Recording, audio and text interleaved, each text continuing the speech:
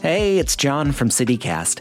If you're in the mood to pamper yourself a little bit this week while supporting cruelty-free products, you should check out Bon Cœur Home and Wellness. It's the best place in Portland to find everything from chic home decor to cannabis accessories. They've got a curated collection of vegan and cruelty-free home goods and wellness products because their name is French for kind heart, after all. You'll get a 20% discount on your first order when you sign up for emails this week at boncoeur.net. That's BONCOEUR.net and use the code BonCoeurCityCast20. Before Portland was known for bike-friendly streets and cute little coffee shops, the lore is that we had a pretty bad reputation in our early years as a black market for all things illegal, and Old Town Shanghai tunnels are believed to be remnants of that seedy past. So stories of human trafficking, opium dens, and gangster hideouts have fueled the hype for what is now a pretty popular tourist destination. But Doug Kank-Crispin, resident historian at orhistory.com, says that maybe that's not the whole story. It's Monday, March 20th, 2023. I'm Claudia Meza, and this is what Portland's talking about. If you're from Portland, most of us know exactly what the Shanghai tunnels are. But for someone who's just moved here and they're just like, I'm sorry, this sounds racist. Can you explain what the Shanghai tunnels are and what being Shanghaied means? In the 1880s, Portland was a very lively port of international shipping commerce. So during that time, the ships would come in and they would need to have crews assigned to them. They would apply to gentlemen that were called crimps. And a crimp is a man who makes it his business to seduce the men belonging to another ship to join on with his client's ship. Okay, so we might call those people headhunters in our current era. So these shipping headhunters, these crimps, would go about crimping these men. And every once in a while, they couldn't find enough able-bodied men to join up on these ships. And then they would begin the action that we call Shanghaiing. And the reason why it was called Shanghaiing was Shanghai was kind of like one of the furthest ports that you could go to from the West Coast United States. But Shanghaiing tends to imply that you're maybe getting... You were stolen. You're stolen. Yeah. You're kidnapped. In a bar, yeah. And you meet your new best friend and he's buying you all kinds of drinks and all of a sudden you don't feel too good. And then you wake up on a bark outside of Astoria a couple days later, somebody's kicking you in the ribs saying, hey, buddy, let's go get your ass to work. That's Shanghai. And so that happened now and again in the Portland area. But there were no tunnels involved with any of this. The business interests were all about this stuff. And the police were involved in it as well. The port authorities were involved in it. Everybody's getting a little bit of the pie, except for those lowly sailors. Like I said, if you had come by Old Town in like the 1880s and you saw a horse-drawn wagon and it had a couple of passed out dudes in the back, like nobody would pay any attention to that. There was no need for these tunnels that do not exist. Well, I see what you're saying. You're saying that there was no need for tunnels. All this stuff was happening above board. Yeah. People knew that someone was getting sent on a ship, and there was no need to hide it, is what you're basically saying. There was no need to hide it at all. That was good for the local economy. There was a lot of unemployed dudes in Portland that you could say, hey, man, you want to go to England? Do you want to check out what's going on over there? So that's where the crimps come in, right? So there was some nefarious stuff going on with the crimps, but it wasn't like, you're walking down a back alley and somebody hits you with a sap in the back of the head and drags you off to this like basement, puts you in a shitty little jail cell or something like that. Wasn't happening. So I heard that you have been to many of these Shanghai tunnel tours. Yeah, I've been to a couple of them. I've been to one myself, and I'm curious which one you went to and what they were focusing on. So the one that I went to was led by Michael Jones, R.I.P. He was the gentleman that kind of came up with the idea, and I do say that pointedly. He invented the idea of the Shanghai tunnels.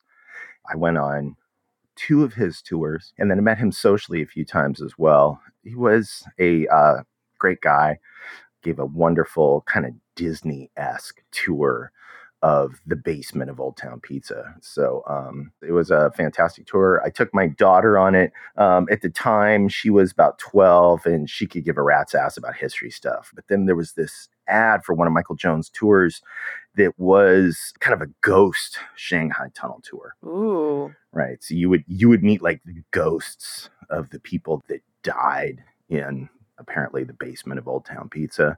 And one of the highlights of their tour was that there were, I don't know why, in a Shanghai enterprise, but there were like little baby ghosts. And as you would walk by, the little baby ghosts would like grab your hand, and like grown men had been known to cry on this tour because the fear was kind of their hook, their marketing hook. So my daughter thought that was fucking awesome. I think she wanted me to like cry in public or something. But so we went on the tour, she was kind of proto-goth then. I kind of blame Stephanie Meyer for that or whatever, but that was kind of her vibe. And we had a great time. This is a perfect tour for a young goth. This is the stuff of young Totally. goths. It really Yeah. So we went on the tour, and I surreptitiously had a voice recorder in my pocket. And so kind of recorded the tour. And, as I was walking through the tour, I was just kind of wondering, like, what's true and what's bullshit. And when it comes down to it, it's all bullshit. Like, there really was nothing in that tour that was based on reality. And again, it was a fantastic, immersive experience, but like entertainment. All right, we're going to take a quick break here. And when we come back, we'll be debunking my own experience on a Shanghai tunnel tour.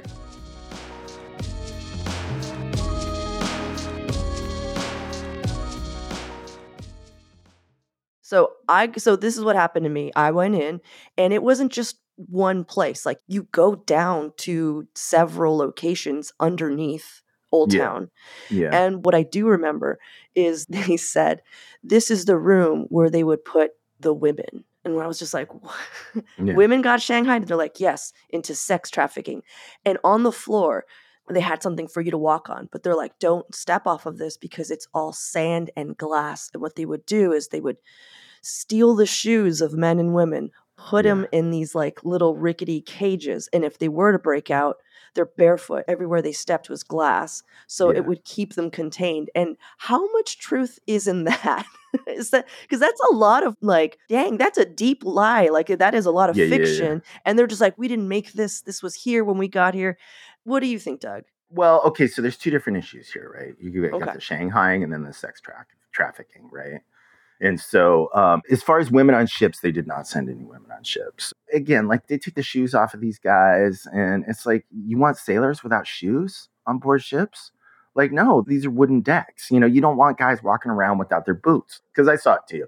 Big old stack of like lager boots. All the shoes, right? Yeah, exactly. And they're like, these are all the poor, unfortunate souls. Yeah. And I thought the same thing. I'm just like, so they're just barefoot? They're just walking around on a ship barefoot? Or do they get new shoes? Like, are there shoes on the boat? Yeah, no, there's not. Okay. Yeah, exactly. So again, I keep coming back to the comparison to Disney, and it's like it's a real live kind of Disney experience. Disney's kind of fun, I mean, I find it less fun the older I get, but when I was a kid, I thought it was a good old time. It's a fun tour. I don't want to drag the tour's name through the mud in that respect, but it's all bullshit. But were the tunnels actually built by Chinese workers, as for some reason it is now said? Portland was one of the largest Chinese communities in the United States. But again, a lot of these Chinese, almost always men, were working in mining, or they were cooking in logging camps or things like that. They were finding seasonal labor as well.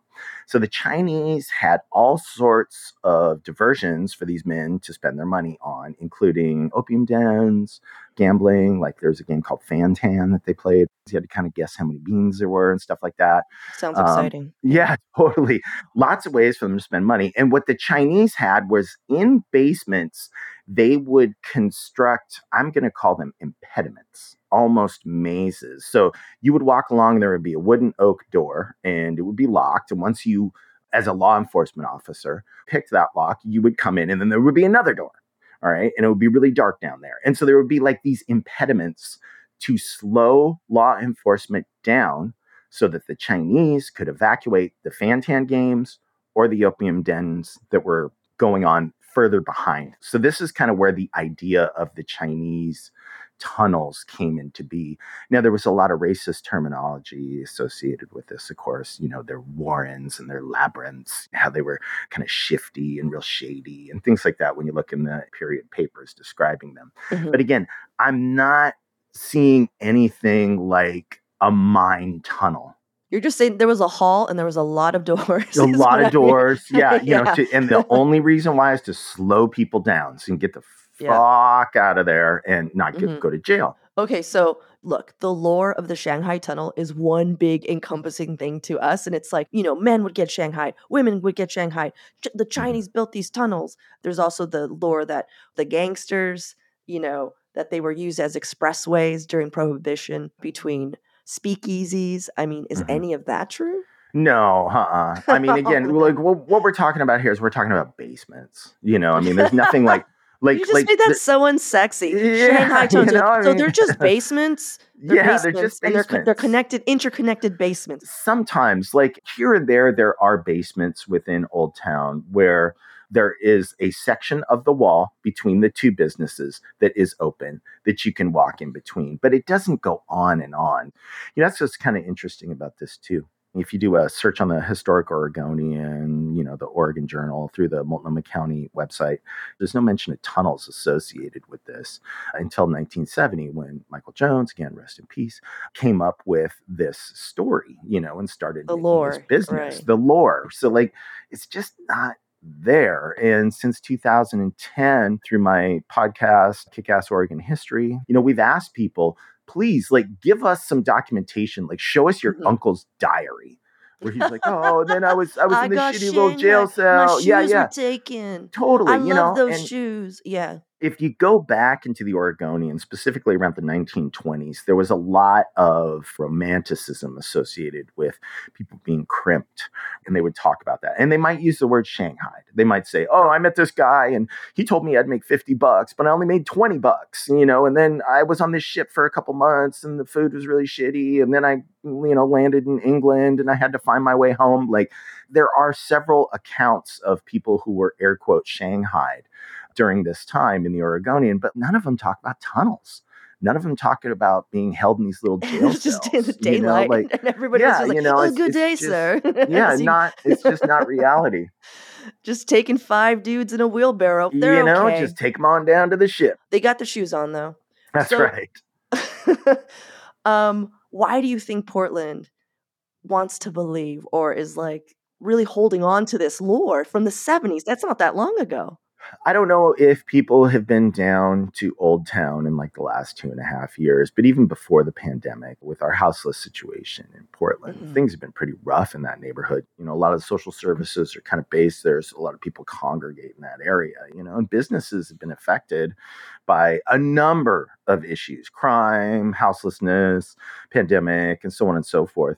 We get a lot of Portland is burning, Portland is dead, will Portland return? Real good clickbait articles that are out there. But the reality is businesses in Old Town are suffering. I used to do walking tours down in that area all the time. And in the past 2.5 years, I really haven't been able to. And, I look at the economic situation in Old Town and it really needs something. There's a lot of history down there that is true that people can check out. But this bullshit myth is fun. And it was bringing people to the area to check it out. Bringing tourists to Old Town is fantastic. Kind of a return of normalcy, right? And to kind of dispel some myths, but some realities of what's going on in that neighborhood right now in our present era. So I kind of welcome some opportunities for some more let's call them cool like stories. crimping tours or Shanghai tours, but they don't need to occur in the basement of Old Town Pizza. So we've heard a lot of BS about this. Tell us one good story in Old Town that is for real, someone's grandfather has it in their diary. So you can go down to Second Burnside, and there's a housing option for folks that are kind of in transitional situations called Erickson's. And Erickson's was a saloon. Supposedly, it had 7 bars inside of it, 650 feet spread from 2nd Avenue all the way to 3rd, all along Burnside Street. Dang. It was billed as the largest bar in the world. Somebody in the 1900s, early 1900s wrote, to have come to Portland and not visited Erickson's is to not have come to Portland at all. So it was this huge, massive bar that loggers and fishermen and all these working dudes would go to. And it was run by this Finnish immigrant named August Eriksson. And he decided that he wanted these working men to experience a level of opulence that they had never known before, right? So this was a situation where you would walk in and there were these garish oil paintings of nude women, air quote, tastefully done at the time. And there were crystal chandeliers and there were mirrors. And all of this was available to these guys if they came in and kept buying these nickel schooners of Henry Weinhardt's beer, right? And there were gambling games on the 2nd floor. On the 3rd floor were these little tiny rooms. And these little rooms just had a bed, and maybe a chamber pot next to it. And if you negotiated with one of the working women downstairs, you could kind of commence with whatever arrangement you had come to, or you could just spend the night there for a nickel or something like that.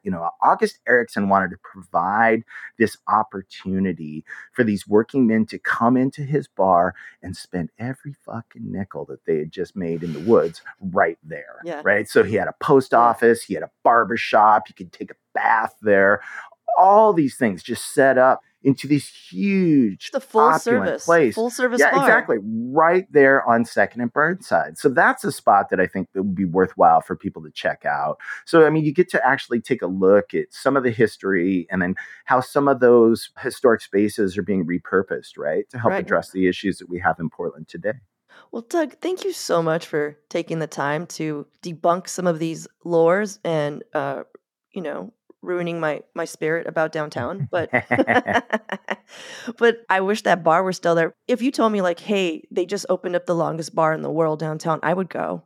Right, totally. I would totally. go and just be like, why not? Yeah, yeah. Just go and see. Stand at one end and say, I'll give you $1 if you can slide that drink all the way down here. That's exactly what I'm no joke, Doug. I was like, I just want to slide a beer across. Just slide it on down. Just exactly. Ow. Yep. Yeah. And now for your microdose of news. Portland director Mark Gustafson won an Academy Award for the animated film Pinocchio last week. And if you didn't know, it was mostly shot in the Northwest Portland offices of Shadow Machine. And now Gustafson has announced continued collaboration with the LA-based animation studio, and their next locally made project is Milepost 88, which is reported to be a mystery series.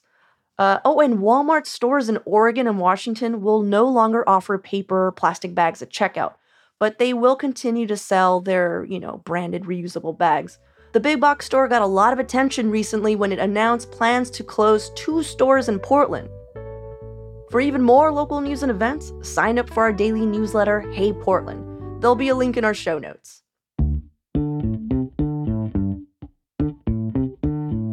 That's all for today here on CityCast Portland. Thanks again to Doug Kank-Crispin for talking with us. We'll have links to his website and podcast Kick-Ass Oregon History in the show notes. We'll be back tomorrow with more from around the city. Until then, see you at Slim's.